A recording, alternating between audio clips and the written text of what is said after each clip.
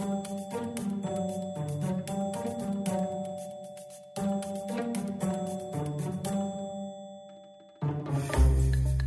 do you think? Is it Friday yet? We need to go. It's definitely Friday. Dude, it's late on a Friday with the way I'm feeling. Yeah, true. It's Friday. And we have so much partying to do this weekend. Happy Friday! Happy Friday, everyone. I'm so psyched. Party time. Yeah. Well, almost party. Well, I mean, it's, to be honest, I'm not sure if this is the start or the end of the Friday, but this is summer on the Friday. It's the start of the weekend. Is coming. Yes, yeah. The weekend. I have partying to do. I'm going to go out. I'm going to be social. Things are going to happen. Whoa. I know. It's so unlike me.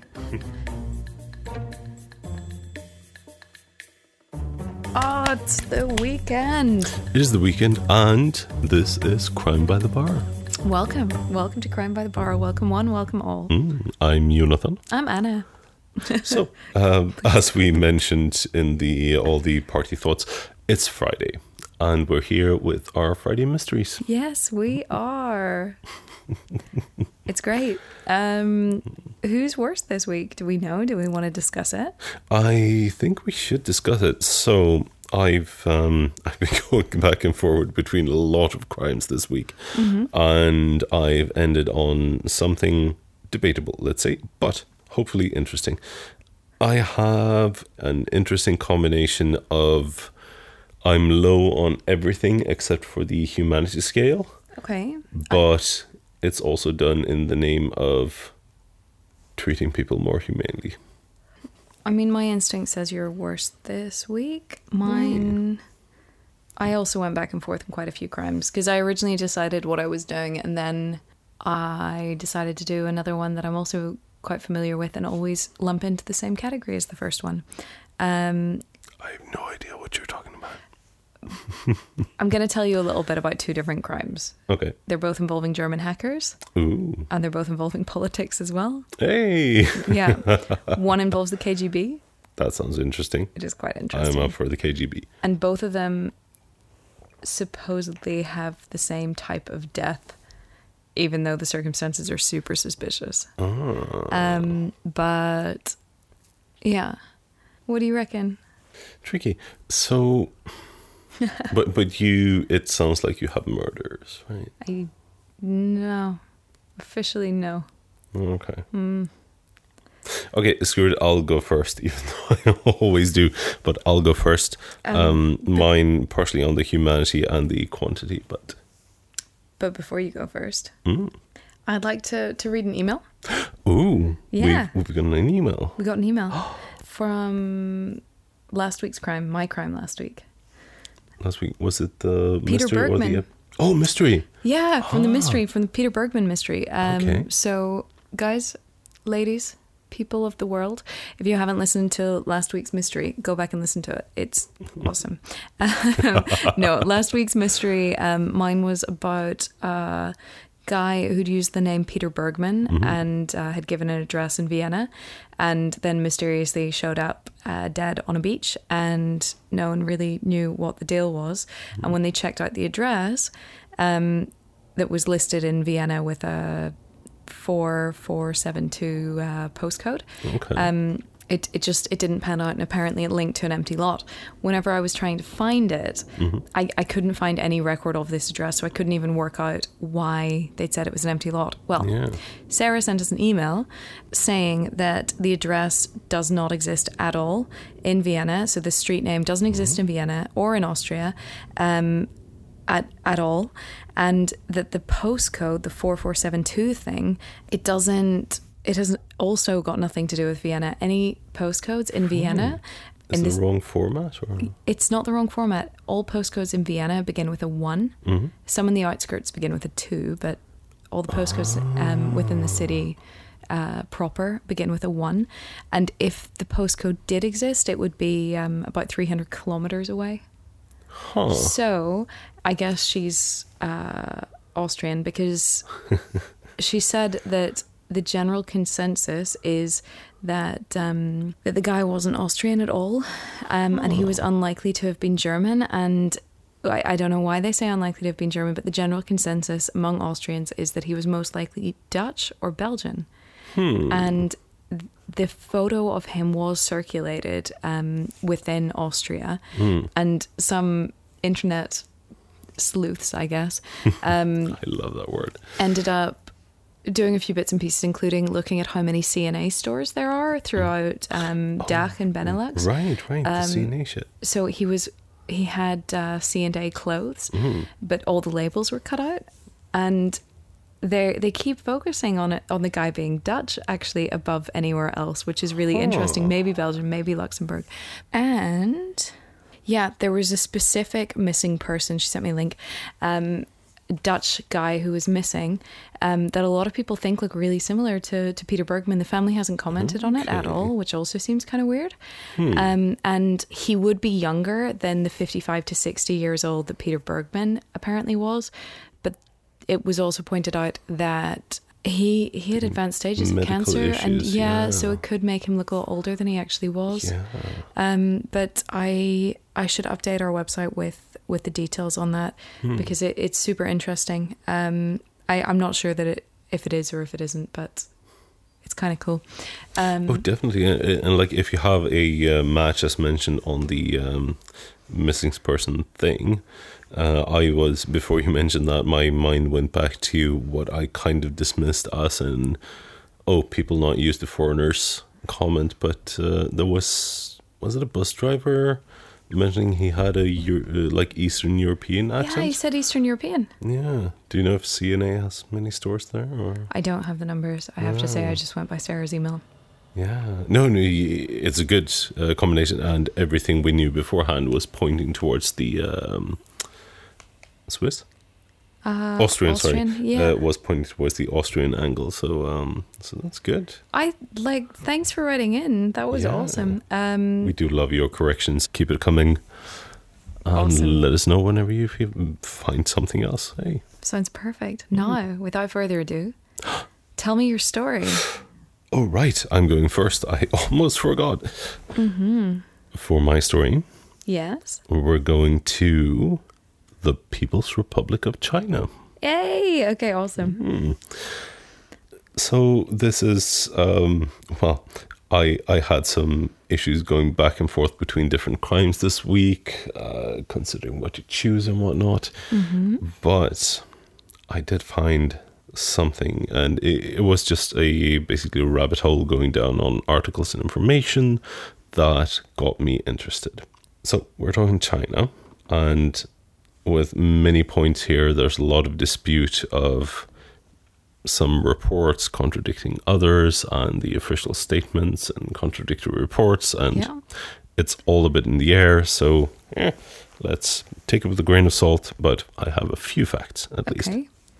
But on the claims and speculations, we have a lot of human rights groups are, of course, looking at China overall. And several of these claim that currently China basically executes more criminals every year than the rest of the world combined. Wow.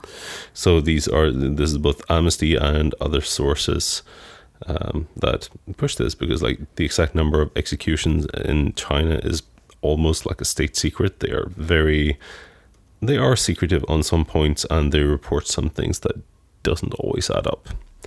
And Amnesty in general estimates that the real number of executions in China is, I've seen the reports year to year on executions globally. Amnesty does keep a pretty tight track on that. Yeah. And for basically every year, China is like, okay, we know at least these many, but we suspect, and it's like several thousands above what they have confirmed.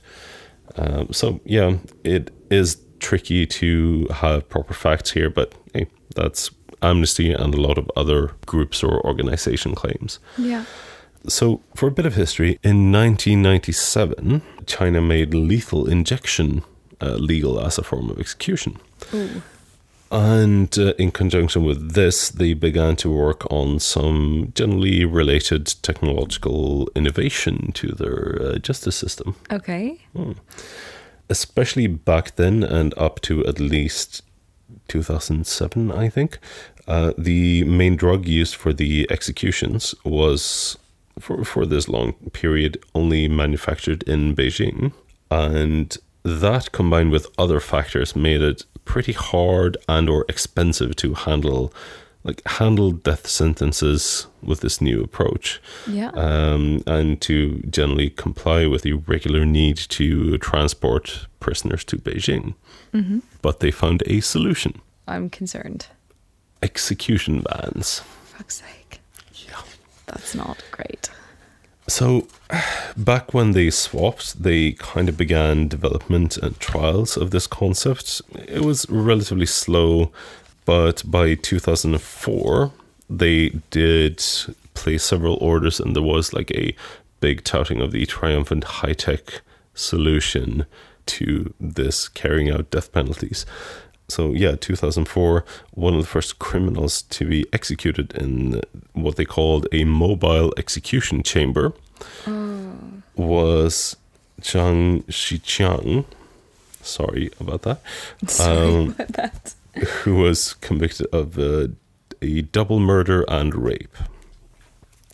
And they basically, like, I've seen specs, especially from this when they did the first major push and everything. Yeah. Seen specs and images of the buses or vans, depending on your definition. But they were varying in size, but basically complying to the general setup of, they had 3 sections. So they had the execution chamber, Yeah. which was in the back with blacked out windows. They had seats insane. and a stretcher, and seats for the court doctor and guards, sterilizer for the injection, wash basin, and basically all the amenities. I have a question. Why would you bother sterilizing the needle for the injection if... This is not the first time I've heard this question, but I'm assuming that complies with the general humanitarian compliance I don't on know, the basic a mobile metal of if you're death doing van something. is kind of like... I do kind of agree, but at the same time, I can see where regulations for that came up. If we're talking in a court system, I don't know. This is totally weird. But yeah, that was the execution chamber. They also had an observation area in the middle, which was basically, they had a glass window separating it from the execution space, accommodating, I think, up to 6 people for the first models. And the official who was in charge of the execution oversaw the entire thing through monitors, and it was all connected through a closed circuit communication thing, and they had seeing the prisoner and basically giving instructions over the closed system, and then the driver area, that's just someone driving the bus. In the actual execution area, they had several cameras and closed circuit feeds with television monitoring the executions. This was connected in the front of the van, and a recording could be made if so requested or necessary. Some sources, I couldn't find enough confirmation of this, but some sources say that some executions were also live streamed to, I don't know, show transparency or something, but That sounds horrible. that was some sources at least. So by the, I think it was mid-year 2006, at least 40 of these vehicles were out and produced by one company, but possibly more. So the first makers of this, the innovators, they said that these vehicles and the injections in general were a civilized alternative to the firing squad, which China has had the death penalty for a long while. They were doing the firing squad, but this was a civilized alternative. And what did I say? For ending the life of the condemned more quickly, clinically, and safely. That tossing aside the firing squads and replacing them with injections was a sign that China promotes human rights now. This was said by Kang Zhongwen, not sure, who was the designer of the first automobile death van. where, for instance, Zhang was executed. So this is said to like save money for like the state and the local governments, etc., where they would have to otherwise pay a lot of fees to get execution facilities in their prisons or court buildings, or transport prisoners, etc. The same designer, Kang, said that the fact that prisoners could be executed locally really easily with these vans would deter others from committing crimes and have more impact than executions carried out elsewhere in Beijing or so. Yeah. Yeah, and he was apparently very talkative in several press sources. I have quotes from like interviews with him talking about how humane it is and how proud he was of the bed, and that was all brilliant. That's horrifying. Kind of. So I'm fast forwarding a bit. Do you want to do some gems along the way, or are you good? Oh no, the bed thing was the one that really stood out to me. Okay, to actually go back to the quote, I'm most proud of the bed. It was very humane, like an ambulance. And then saying like, oh no, it's too brutal to just toss someone aboard, but this makes it all very convenient for the criminal and for the guards as well. Because convenience is what we need. Oh yes. Convenience and live streaming, clearly. Pretty much. So having these vans makes the entire process cheaper and more effective, which, okay, I can actually see that. So for this bus, it basically only requires 4 people to participate in the execution, as opposed to the like trial process having a death row thing and then doing the firing squad thing. Yeah. And after the punishment has been administered, I guess, the remains of the criminals are typically immediately driven to a crematorium and burned there. That's quite difficult to trace then. Before any relatives or independent witnesses can view the remains. It sounds like quite a convenient way to, facilitate corruption in death penalty cases as well, you'd think. You don't say. Because, like... Wow. Is this going somewhere? It is going somewhere. Really? Oh yeah, we haven't, like, this is just the background on the high-tech death van functionality thing. Crime. But we are coming closer to the like conspiracy edge of it all. Oh, I'm so excited. Because for a moment, I'm going to pause and jump over to a completely unrelated and different industry. Okay.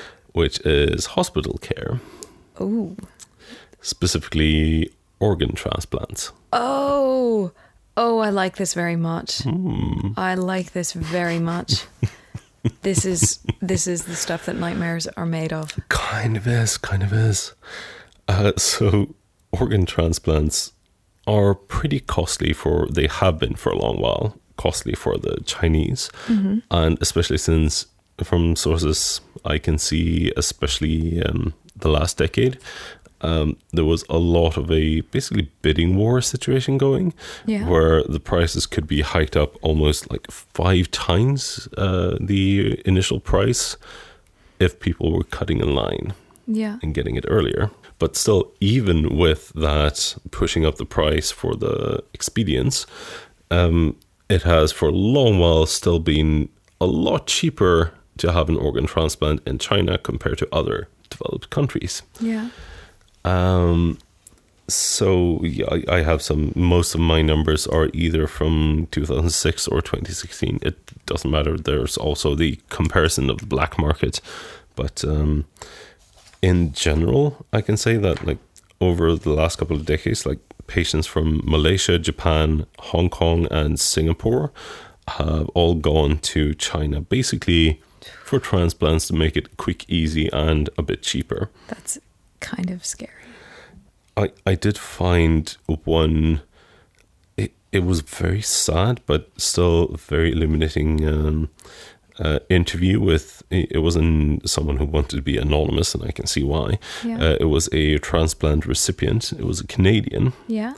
Who, like, he needed a kidney transplant. Yeah. And he was pretty old. He had a rare blood type, and like even though Canadian healthcare is pretty good on the cost wise, Yeah. It's, I think, one of the closest to the UK.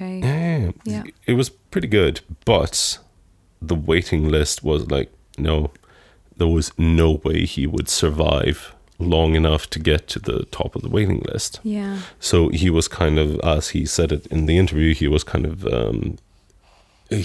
convinced by family members to like, no, look at this, go to China, try it out. Yeah. And so he went to Beijing in 2006. Within 1 week, he received a new kidney. That's insane. That is an insanely short amount, especially if you're not in the system before that. And if you've got a rare blood type. Pretty much. In this, so this was 2006. He said that he paid $10,000 for the transplant. Yeah. Which is, for that cheap. waiting time, it's pretty manageable. But yeah, I found a lot of stories like that. But even without direct statements, there was enough weirdness to cause a lot of suspicions internationally. A lot of people and organizations were suspecting that this new execution van concept might possibly be linked to the booming organ transplant hospital care industry that they saw. So there has been a lot of back and forth. So in 2005, through reports, Chinese officials admitted that they had harvested organs from prisoners, but they promised to reform the practice.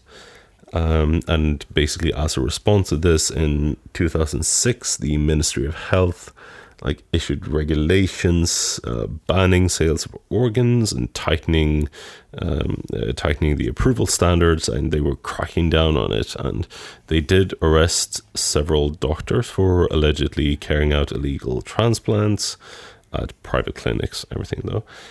But this was all according to the local authorities and state media. Yeah. But even so, even after all this, Amnesty said in a report that the same year, 2006, that huge profits from the sales of prisoners' organs might be one of the reasons, at least, while China is very adamantly not getting rid of the death penalty. Fine. Yeah. What can you say? Yeah.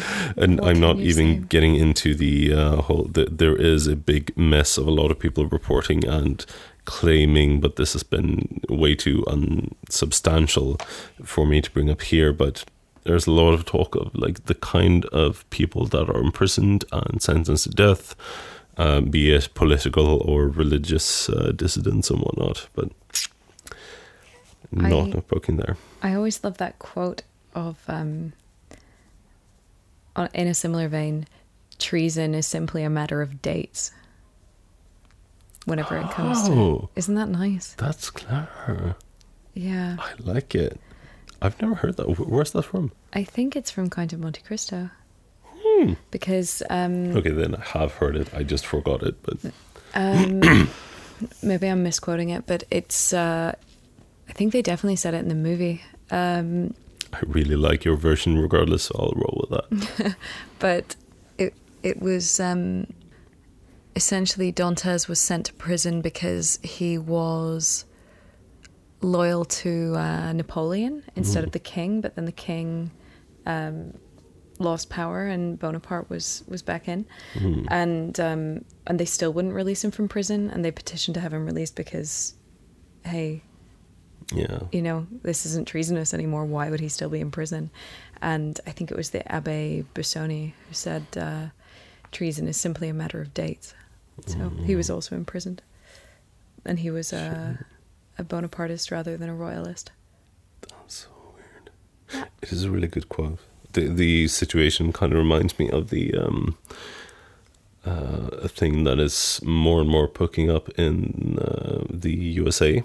Yeah. With more and more states are legalizing marijuana. Yeah. But there are so many people in jail Yeah. for basically marijuana possession, not even pushing it, but possession. It's also quite interesting because there are people who are having their visas rejected going into the States from Canada. I don't even understand why they really need a visa, because I thought it was more or less free travel, but maybe it's not. Well, anyway, there are issues with visas being rejected to the States if you admit to smoking cannabis, even in a country that's legal.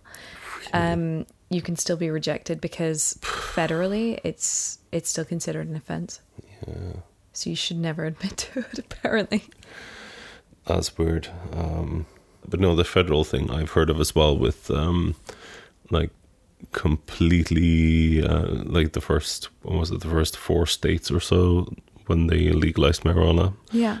And the properly authorized, completely legal, basically retailers who weren't allowed to like have bank accounts because it wasn't legal on a state level, federal level. So they basically are a huge risk because they need to do everything in cash, and they need to pay all the employees in cash because they're not allowed to open bank accounts for that company. Ooh. Which is ridiculous. That is kind of ridiculous. Oh, shit. Oh, well. Life. Yeah. World. All these things. Where was I? China. Yes. People's Republic of China. So all of these things, like, okay, we have reforms promised, and we have Amnesty and other organizations not being too on top of that. Yeah. In August 2009, there were reports that approximately 65% of all the transplanted organs in China were from executed prisoners. What percent? 65. Shit. That's a lot. So the health minister, Huang Yifu, sorry again, described in general prisoners as being, quote, not a proper source for organ transplants. But he was also during his career going back and forth a lot on this stance. So that was 2009. Yeah. In 2013, he basically pushed for utilizing prisoners' organs, saying on record that the prisoners should be allowed to donate organs and that this should be, accepted as a norm in the healthcare system. Which is fine in principle, but so open to corruption. Yeah, that's the thing. Like, fine if someone wants to sign up for this, that's good, but that's not really what we're seeing ever here. In 2007, the same minister, Huang, was quoted to say, from January 1st, 2015, organ donations from voluntary civilian organ donors have become the only legitimate source of organ transplantations. However, human rights lawyers and journalists are very much digging into this, and they are releasing disconcerting reports. Mm-hmm. Basically cross-checking the publicly reported figures from hospitals all across China show a major discrepancy between the official figures and the numbers of transplants carried out throughout the country. I think they quote say the government says the total number of legal transplants is about 10,000 per year. Yeah. But like the report, as they were digging into it, made the number look more close to 60,000 to 100,000 organs transplanted each year. So what does that say about the number of illegal ones? Yeah, it doesn't bode well. But the Chinese Foreign Ministry have commented on these reports, saying, quote, that such stories about forced organ harvesting in China are imaginary and baseless. They don't have any actual foundation.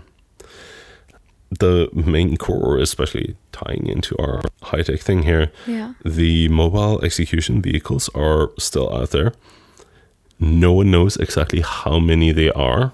I got like one number for one province, which was really high. But there are a lot of them. And they're just, remember, they, like, from the outside, they look like normal police vehicles. Yeah. But just like, no, someone needs to get executed. They have the means.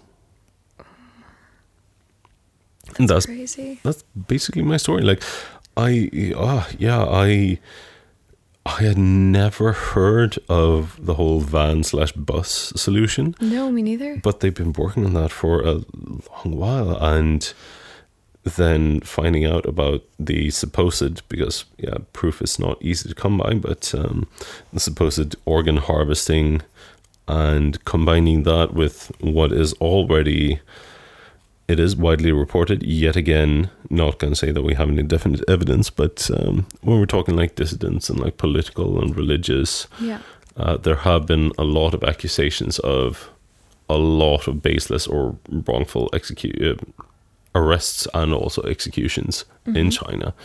And then having the very, very convenient vans, and then also a history, by now it's basically a confirmed history of the black market organ dealing. And then, there is a lot going on here. And even though, it is the government, but I thought this fit the kind of conspiracy notion we were talking about. Yeah, it's freaking me out. And one of the things that's freaking me out most is years ago, I watched a rather questionable TV documentary about people who have organ transplants and inherit, if you like, characteristics of the person that they receive the organ from. Yeah. Huh. And I mean, it only followed a couple of people, and they were really interesting. One of them was a guy who had a heart transplant, and there was something very specific in his diet. So we'll run with this one. He never before would eat fish. He couldn't stand it. He couldn't be around it. Hated the smell. Hated the taste. Everything. Had a heart transplant, and then immediately starts craving fish and starts eating it all the time, and also wants to be by the sea and everything else. The person he got the heart from wasn't shared with them. It's confidentiality. They don't do that. They ended up tracking the person down separately. And it turned out to be someone who lived by the sea because they'd grown up by the sea and loved the sea and loved fishing and loved fish and loved this. And there were quite a few of these stories throughout the documentary that were kind of even down to like a guy who had suddenly started playing the piano and was excellent at it and had no drive towards going into anything musical before, but picked it up after his kidney transplant or whatever else. The strongest connections supposedly were from heart transplants. And as much as I want to believe it's all bullshit, it was a very compelling documentary, and we don't really know what is within the organ. Like, how is a person made up? Where does your personality come from? How much of it is in your brain and how much of it is elsewhere? Yeah, but I mean, your DNA is in every cell. Yeah. So. It's completely...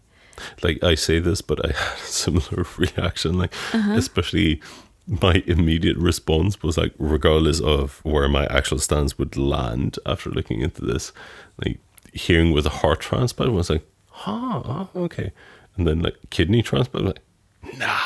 Yeah. Surely not. But I mean, we put so much emphasis on the heart that, it doesn't seem that shocking that you could maybe inherit traits from someone after you've had a heart transplant. But yeah, like you say, if every organ has DNA in it, what's to say that some of that can't literally bleed out into the body and cause certain things to be picked up? And in that vein, what's freaking me out is if someone's falsely executed, who's to say you're not going to be haunted by their organs?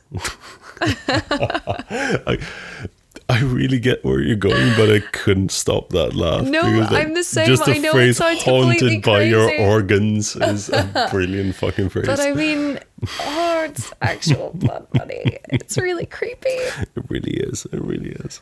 Oh, okay. I'm so glad you went first. Oh yeah. That was my story. I liked it. I liked it, and I hate it. And it's awful. We should put up some photos of the buses though, because like I saw some journal ones, but they like I assume they were designed for. They only look like police vehicles, a bit bigger and clunkier. But I did see. I found one article which basically had like a design breakdown and shit, and that was kind of creepy. But it's worth looking into. We should do it. Let's do it. Oh, and let's have another crime. Okay. Shall I just launch into it? Well, it's up to you. Do you need a top up or are we good? I can just launch into it. Launch away. Launch Okay. away. We're heading to space. Or cyberspace. I think I'm going to ask you a question that you can say yes to this time. Ooh, please do. Have you heard of Hagbard? Hagbard? I believe he's a Viking. No, I'm thinking of Hagar. How do you spell that? Just Hagar. Hold on, I think that's the cartoon Viking thing. I'm so paranoid I'm pronouncing it incorrectly. Is this about a cartoon Viking? It's not about a cartoon Viking, my story. Oh, Hogbard. Okay. Hagbard? Oh, he's in a lot of tales. Goodness. Norse mythology, dude. Hagbard. Yeah. Okay, well, I'll ask you a different question. Have you heard of Karl Koch? Not Karl Otto Koch, who is someone totally different, but Karl Koch. He's German. No, I don't think so. Karl Otto Koch is also a German, and he's a guy from the SS, so let's just not talk about him because this has nothing to do with him. Well, Karl Koch was also known by his handle, Hagbard. So, which he took from a comic that, let me see. Wait, what was the nationality of the dude? He's German. He's Okay. German. He's from Hanover. Because I did a quick language check, and even though the name is not the same, the name for the mythological character is the same one that was used for the cartoon character Hagar So there is a connection. in Swedish, at least. Yeah. Well, with this, he was actually influenced by something called the Illuminatus trilogy. Yeah, it was by Robert Anton Wilson and Robert Shea. Basically, there was a character in that called Hagbard Selene, whose name came from the Norse mythology dude that we just talked about. Yeah, yes. And this guy, Hagbard Selene, would, his character essentially was fighting the Illuminati. And this is where Karl Koch's screen name came from, Hagbard. And as time went on, it became pretty clear he did believe the Illuminati was real and was very into all the conspiracy theories surrounding that. But that maybe speaks to state of mind more than anything else, because it's not the only conspiracy theory he bought into. Okay. Were there lizard people? Were there what? Lizard people. I don't know. I didn't get that far. Karl Koch, basically, he had a bit of a shitty time. He was born in 1965, 22nd of July, in Hanover. His mum died whenever he was 10 years old from cancer. Yeah, it was kind of sad. And it was 2 years later that his dad moved his girlfriend into the house, which caused all sorts of arguments. And it wasn't long after that. Like, can you imagine being 12 and it feels quite fresh that your mum's gone and the girlfriend moves in? Like, parents have a right to move on, but it sounded to be like a serious issue. And then not long after that, his grandmother moved in, which was also a big, massive drama and affected his childhood. By 16... Sorry, just since I always have difficulties with this, paternal or maternal grandmother? I don't know, actually. That's why you need better language. Well, I pulled it from a German article, so... I've never studied German, so I don't know how they do it, but I probably ranted to you about the perfect Swedish approach, right? Yeah, you did. With the mother, father, father, and father, mother. Which is super cool. Yeah, it is efficient. Come on. I mean, you know exactly what you're talking about. I have no idea. I have absolutely no idea about the grandmother. Okay. I would assume it's the father's mother. No, I don't have it here. Yeah, I'm assuming father because I don't find much about his mother after she died. Okay. He was supposed to be a really calm teenager. He was described as being very intelligent. He always did well in school. He was also really into geology, and later he got a job at a quarry and was really into collecting rocks and things like that. You know, he just seemed quite quiet. But from age 16 onwards, he was smoking a lot of hash, and he was also taking sedatives, including Valium. So don't know how much of it was him actually being chill and how much of it was him being Stoned. off his tits. Yeah. Like, yeah.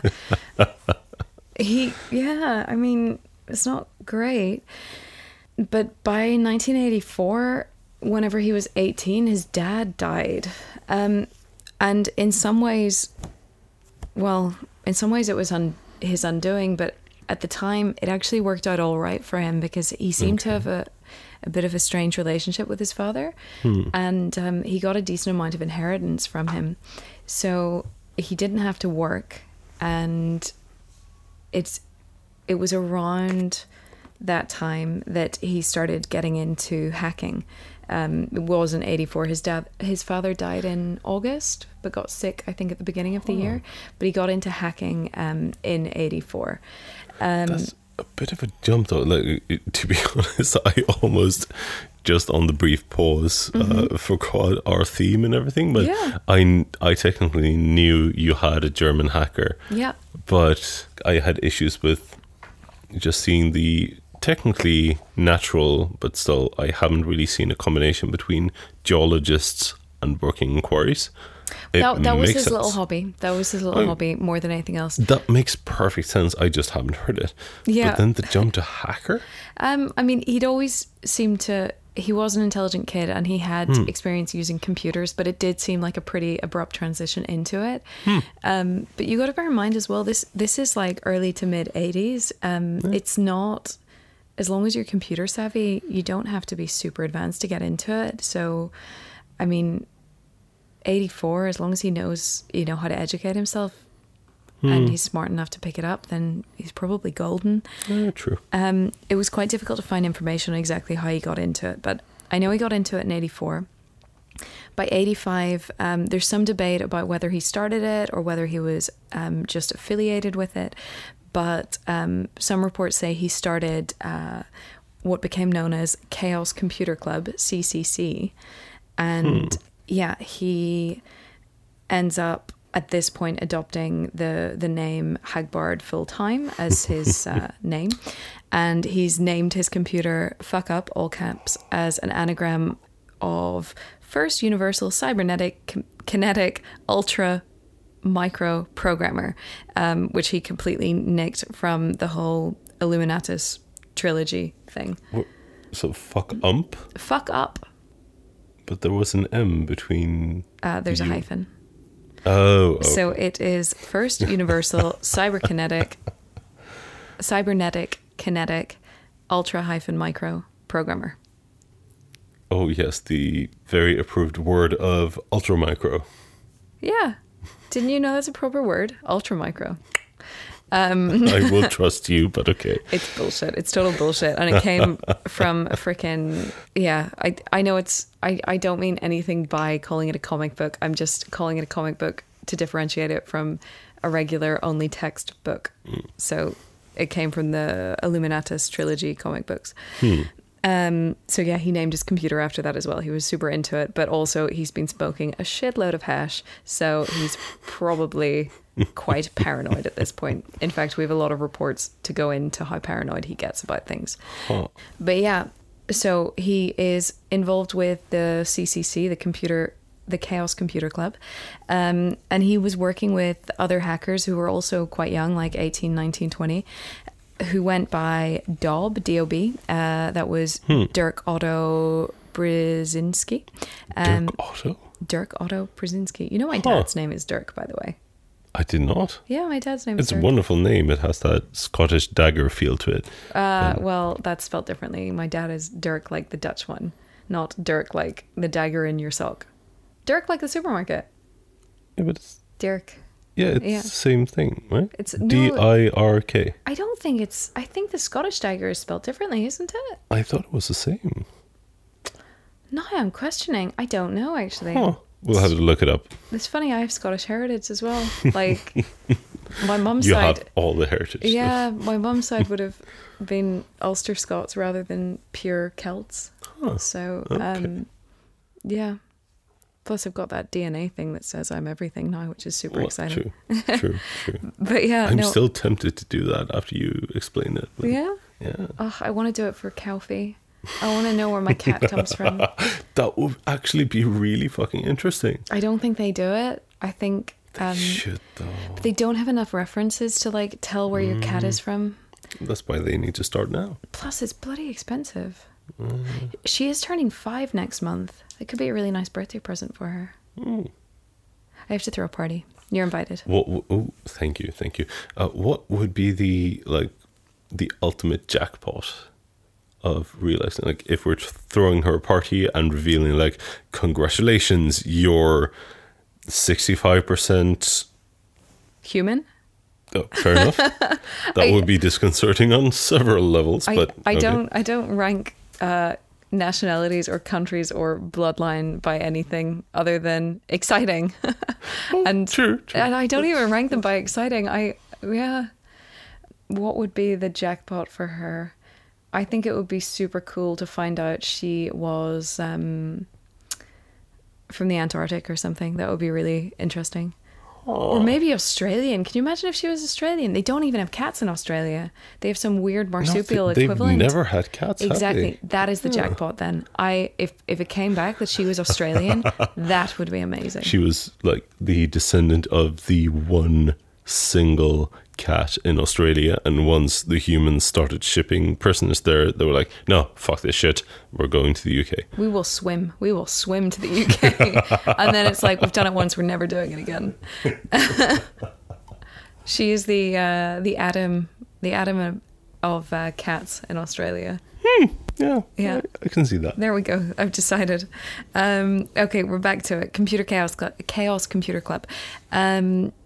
Hagbard worked with DOB, Dirk Otto Brzezinski, Pengo, who is Hans Heinrich Hubner, and Ermel, or Mark Hess. So you have DOB, you have Pengo, and you have Ermel, as well as Hagbard himself.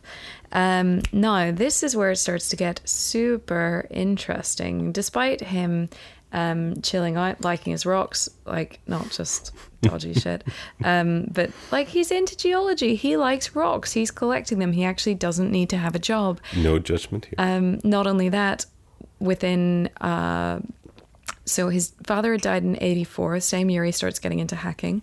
85, he's in this club with these other guys. He also starts getting some free cocaine. So probably not the best if you're already a bit paranoid about stuff. But no, free cocaine, whoop. Okay, yeah, I know, we're jumping again. Kind of a jump. So how does one exactly, not to promote any kind of whatnots, he just suddenly got like, oh, and here is the cocaine drawer in your freezer that automatically refills? Or some friends just give him cocaine. It's not like, not auto-refilling mystery. You made it sound very, limitless and like, and now he has free cocaine. No, it sounds like it. It sounds like it. But that is also how drug dealers can get you into highly addictive drugs, right? Well, they give you a free taster, and then all of a sudden it's like, That's true. I have to have it. So by 86, he has to buy his own cocaine, which is actually okay because he has the inheritance money that he's spending on it.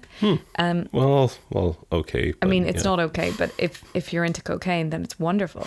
And by all accounts, he was really into the cocaine. I'm sorry. You laugh away. Yes. Sorry. That was very insensitive, but yes. So, woo cocaine. Don't worry, he's still doing the hash and the sedatives. Hey. And he still has fun with his geology stuff. But yeah, it starts getting super interesting. He starts hacking in to US and other Western computers and supplying information to the KGB. Oh, really? Just straight off, like, that is very interesting, yes. I mean, I like this. It all went fairly quickly for him because after his dad died, he didn't have to work. He didn't have to go to school. He had the money to be able to do whatever he wanted. And at that point, he had an interest in hacking. So he pursued it. And unlike most hackers, he was able to pursue it full time because he didn't have to have a job. Yeah. So he picked it up really, really quickly and got in deep really quickly. And I'm a bit unclear about how he ended up in the position where he's, you know, hacking Western computers and passing information to the KGB. But yeah, that's exactly what happened. And it looks like his friends in the Chaos Computer Club were doing pretty much the same thing. In fact, on Wikipedia, he's described as being known for being a Cold War hacker. Like, that's his thing. Sorry, I had a revelation. Yeah. You were talking about the CCC before. Mm-hmm. I think you mentioned something else, but I didn't react to the Chaos Computer Club until now, but I have actually heard of them. Yeah. Yes. It's a big deal. Mm-hmm. It's infamous. So by 87, a year after he's been having to pay for his own cocaine, which is a bit of a bummer, No. he decides to come to Amsterdam. So Hey. and gets a shitload of drugs and is having a hell of a good time until he's pretty sure someone is following him. And it freaks him out a lot. And I mean, you'd be freaked out enough if someone was following you, let alone if you are off your face. Yeah. It turns out to be a journalist who just wants a scoop. And over the next couple of years, he has it's not that he's becoming known, but there's an understanding of who's involved in these hackings and who's passing secrets on and passing information to the KGB. So it is a little bit uncomfortable. And if we fast forward a little further, the whole way to late 88, early 89, he essentially ends up agreeing to give information on what he's been doing in return for immunity. So it's all going quite quick. Now, to be fair, 5 years have now passed, so there's been a decent period of him hacking and passing secrets on, and he had a good 3 years of getting away with it, and then 2 of being pretty uncomfortable. And he was incredibly paranoid by this time. Now, he had gone to rehab and was trying to get himself better, but he'd also had a couple of suicide attempts. And he was in a bad way, and he'd been through a year's worth of therapy, which is not covered by maybe it's sometimes covered by insurance, but it's not generally covered by insurance, and it definitely wasn't covered by his insurance in Germany at the time. So he went to therapy whenever he was in his late teens and also early 20s. So even whenever he found out he was going to have to pay for it and it wasn't going to be covered by insurance, he kept going. So, you know, he was interested in getting better, and he did see that he had issues to deal with. I'm going to kind of skim over all the details and the authorities and the police files and everything else. But essentially, there were a lot of concerns about Karl Koch's ties to the KGB. And in the end, he agreed he would testify and give all the information on what he was doing. And yeah, things start moving forward. So by the autumn of 1988, Karl was pretty freaking paranoid and convinced bad stuff was going to happen. And by March 1989, his friend was arrested. So he was pretty much ready to talk. He ended up discussing in detail what had happened with the KGB, what he had hacked, what he had done. He'd even hacked NASA systems. Yeah, like it was a big deal. And he was spilling the beans. To whom? To the Stasi. Oh. Yeah. Yeesh. Okay. Exactly. So by the 23rd of May, he doesn't return from lunch. At noon, he was contacted by one of his friends. There was no answer. And by 4 o'clock that day, it was really, the word was out that he was missing. His boss was concerned he hadn't returned from lunch, and his friends were concerned they hadn't heard from him. They checked his apartment. They checked places he was likely to be, but there was no sign. By the 25th, so 2 days later, his friends went to a lawyer to discuss fear of something having happened to him by Western intelligence agencies. And it was surprisingly. Yeah. And it was just over a week later so it was the 1st of June that his body was found, and it was completely charred in a forest, completely doused in petrol, with a perfect circle on the ground of burned grass. Everything else was completely dry. Oh, the actual burned area was just perfect circle. Yes. Shit. Yeah. The rest of the ground was totally dry. It was a farmer who actually ended up finding him, although the police were on alert. And I have a statement. I mean, it's translated, so it is supposed to be a direct quote, but it has been translated. Okay, so the farmer said, "I do not believe it was a suicide. It was so dry out that a match could have burned the whole forest. And there should have been a gallon of gas on him." The other thing was, it was a perfect circle, which means he didn't move while he was burning, because there should have been drips from the gasoline. Yeah. So he seemed to be perfectly still. I mean, they must have made like a proper bonfire, like cordoning it off, like separating with like rocks or whatever, making a proper fire area. If it was that dry. That's weird. But yeah, it wasn't. But that is more or less the story. The case was reopened a couple of times, and every time it's been closed as a death by suicide. They are still saying this is a death by suicide.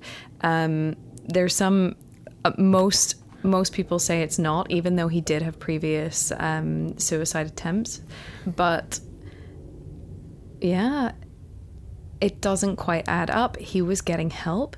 He hadn't had he was also dealing with, if you're paranoid that you're going to get caught, and then you go to the police and you get immunity, then you're going to be a lot less paranoid about being caught, because it doesn't matter anymore. Also, he was put into protective custody, like, I think a day, Really? 2 days before. Yeah.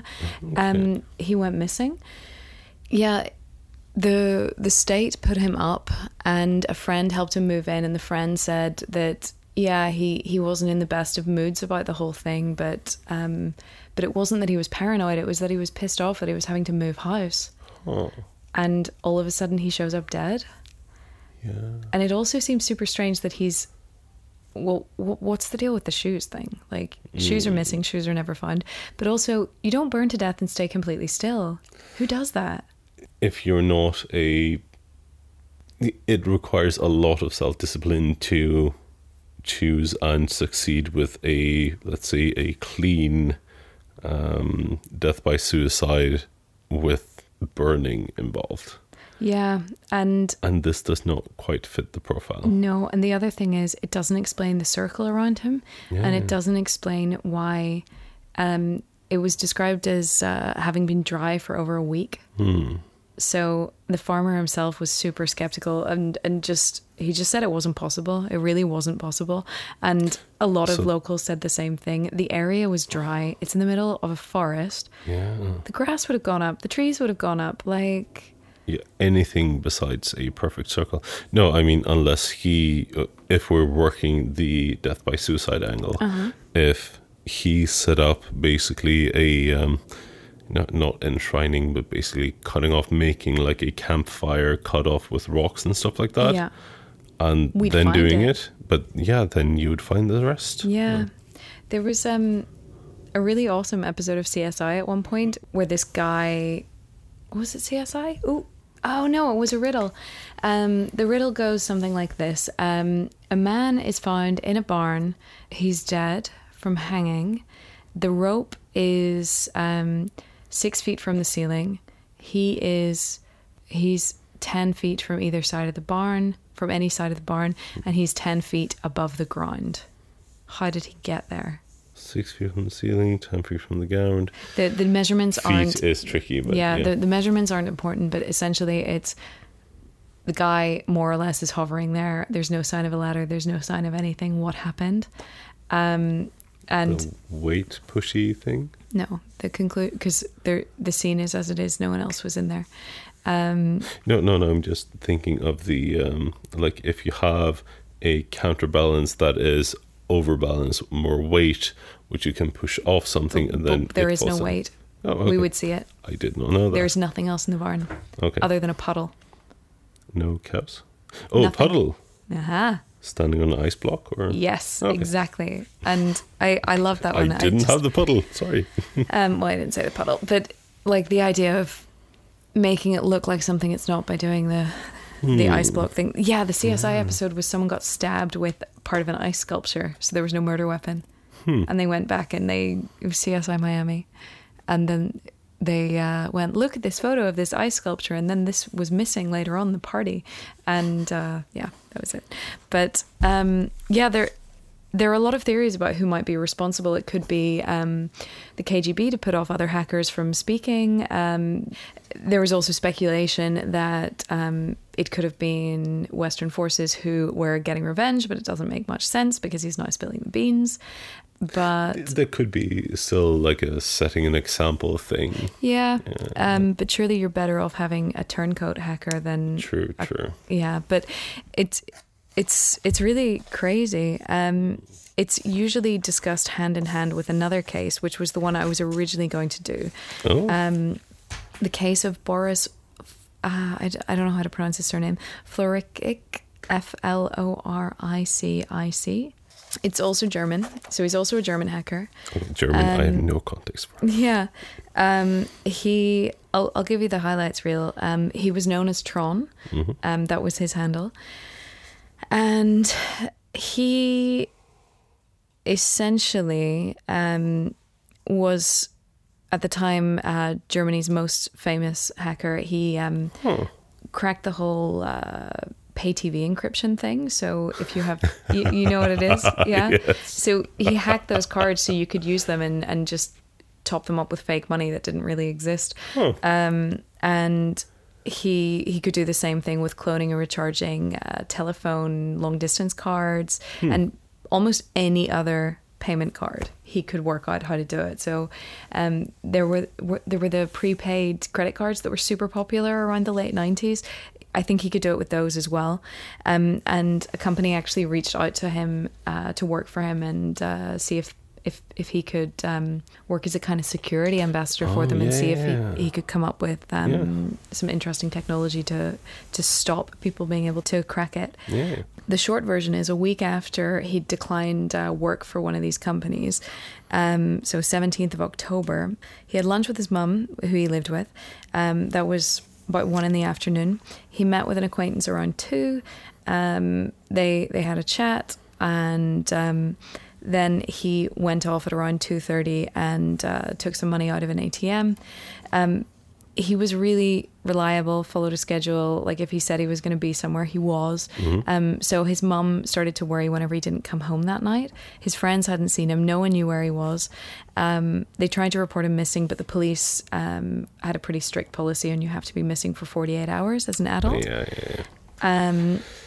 When his friends noticed his mobile phone was still on, they tried to get hold of the provider to find out where the phone was, but the provider refused to give out the information. However, they did save the location data for the police. So, actually they did a pretty good job. Okay, that's more than I expected. That's yeah, good. me too. His friends kept calling the phone, calling, hoping and walking around the area in the hopes that they would find him or hear the phone. Nothing. And by 11 o'clock that night, the phone had gone dead. After the 48 hours, the parents finally were able to lodge a missing persons report. And his friends were trying to make it clear to the police, this guy is a big deal. Like, people might want to harm him. Like, he does... Yeah, he's a big deal. He does some pretty interesting stuff in the field. Police seemed to not really get it and thought they were just being your typical concerned friends. Our mate is really cool. So apparently totally dismissed it.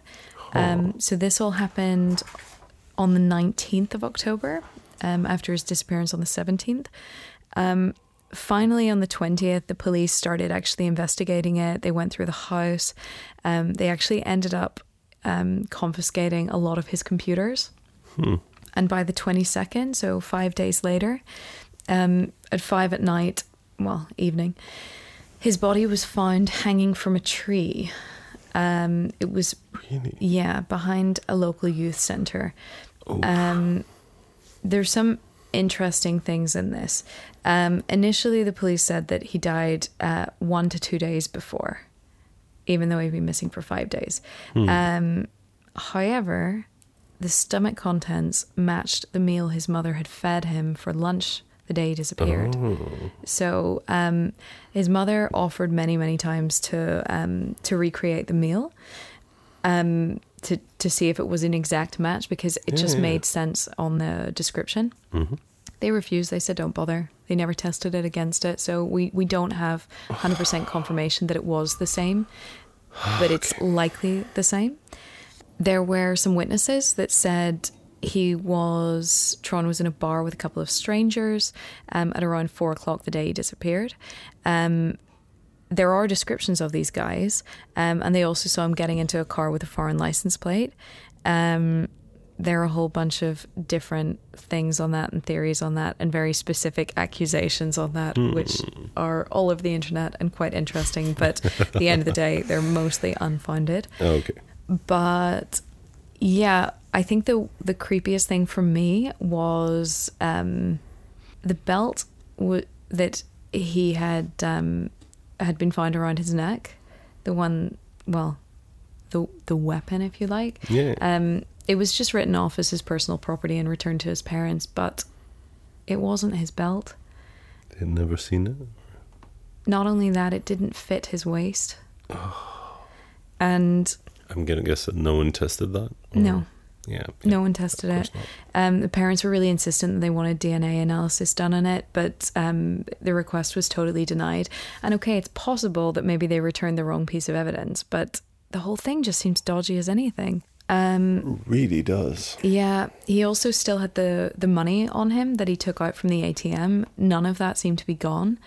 And it was quite a lot of money he took out.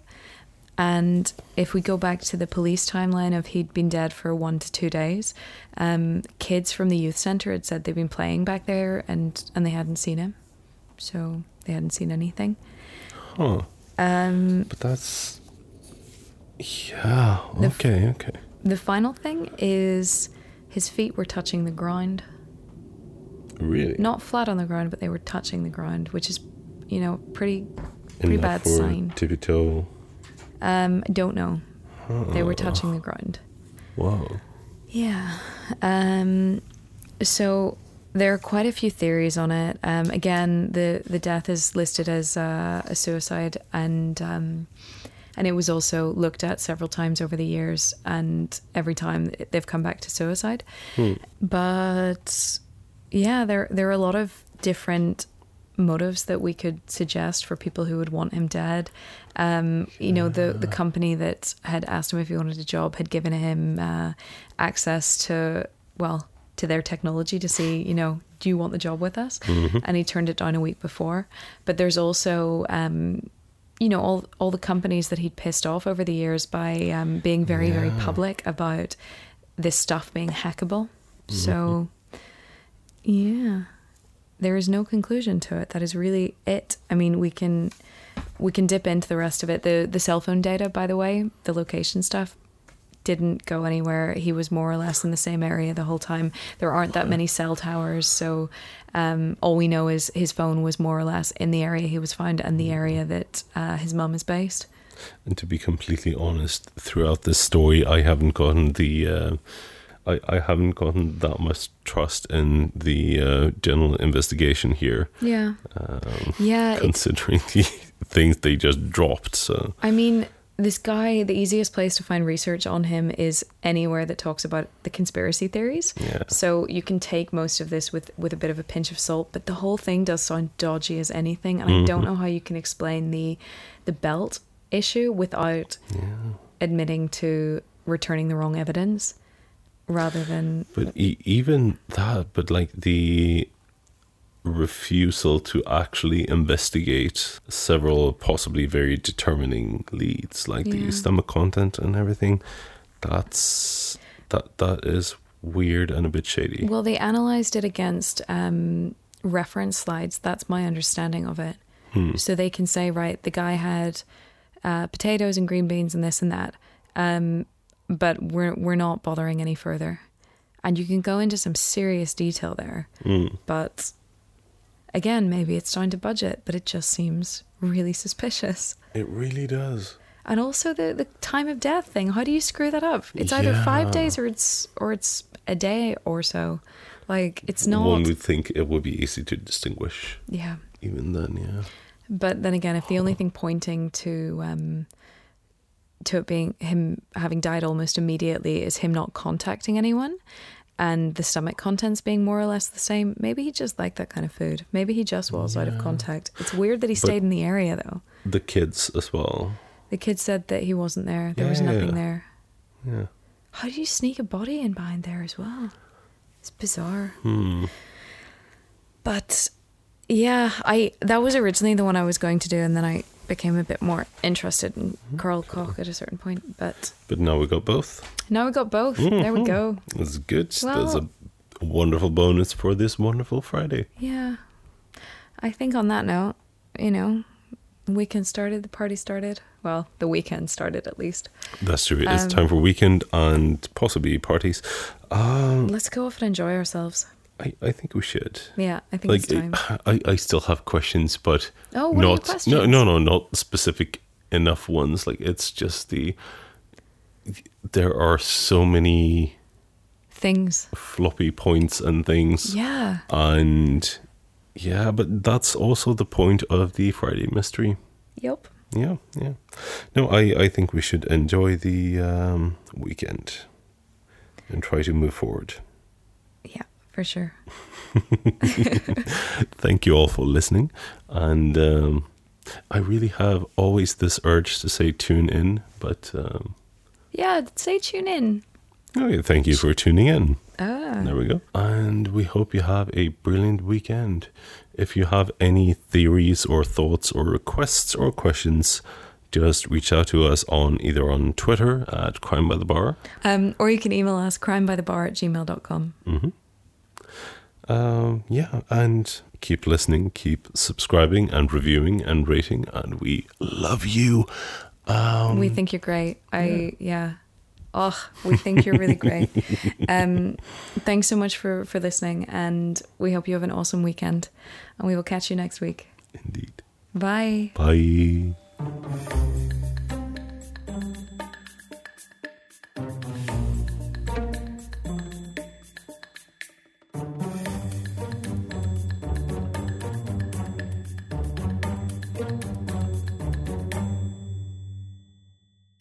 You probably noticed, but I have no idea why I got so ridiculously drunk right now. Are you drunk? I'm so fucking drunk. You started getting really tongue-tied and it was super funny. Well, we're sending you... Well, not for me, but yes. I mean, the ring on your nose is a bit unusual. Well, I mean, that was... You need to stop drinking. Put it down. Good. I'm telling you about the farmer. Tell me about the farmer and the weirdness.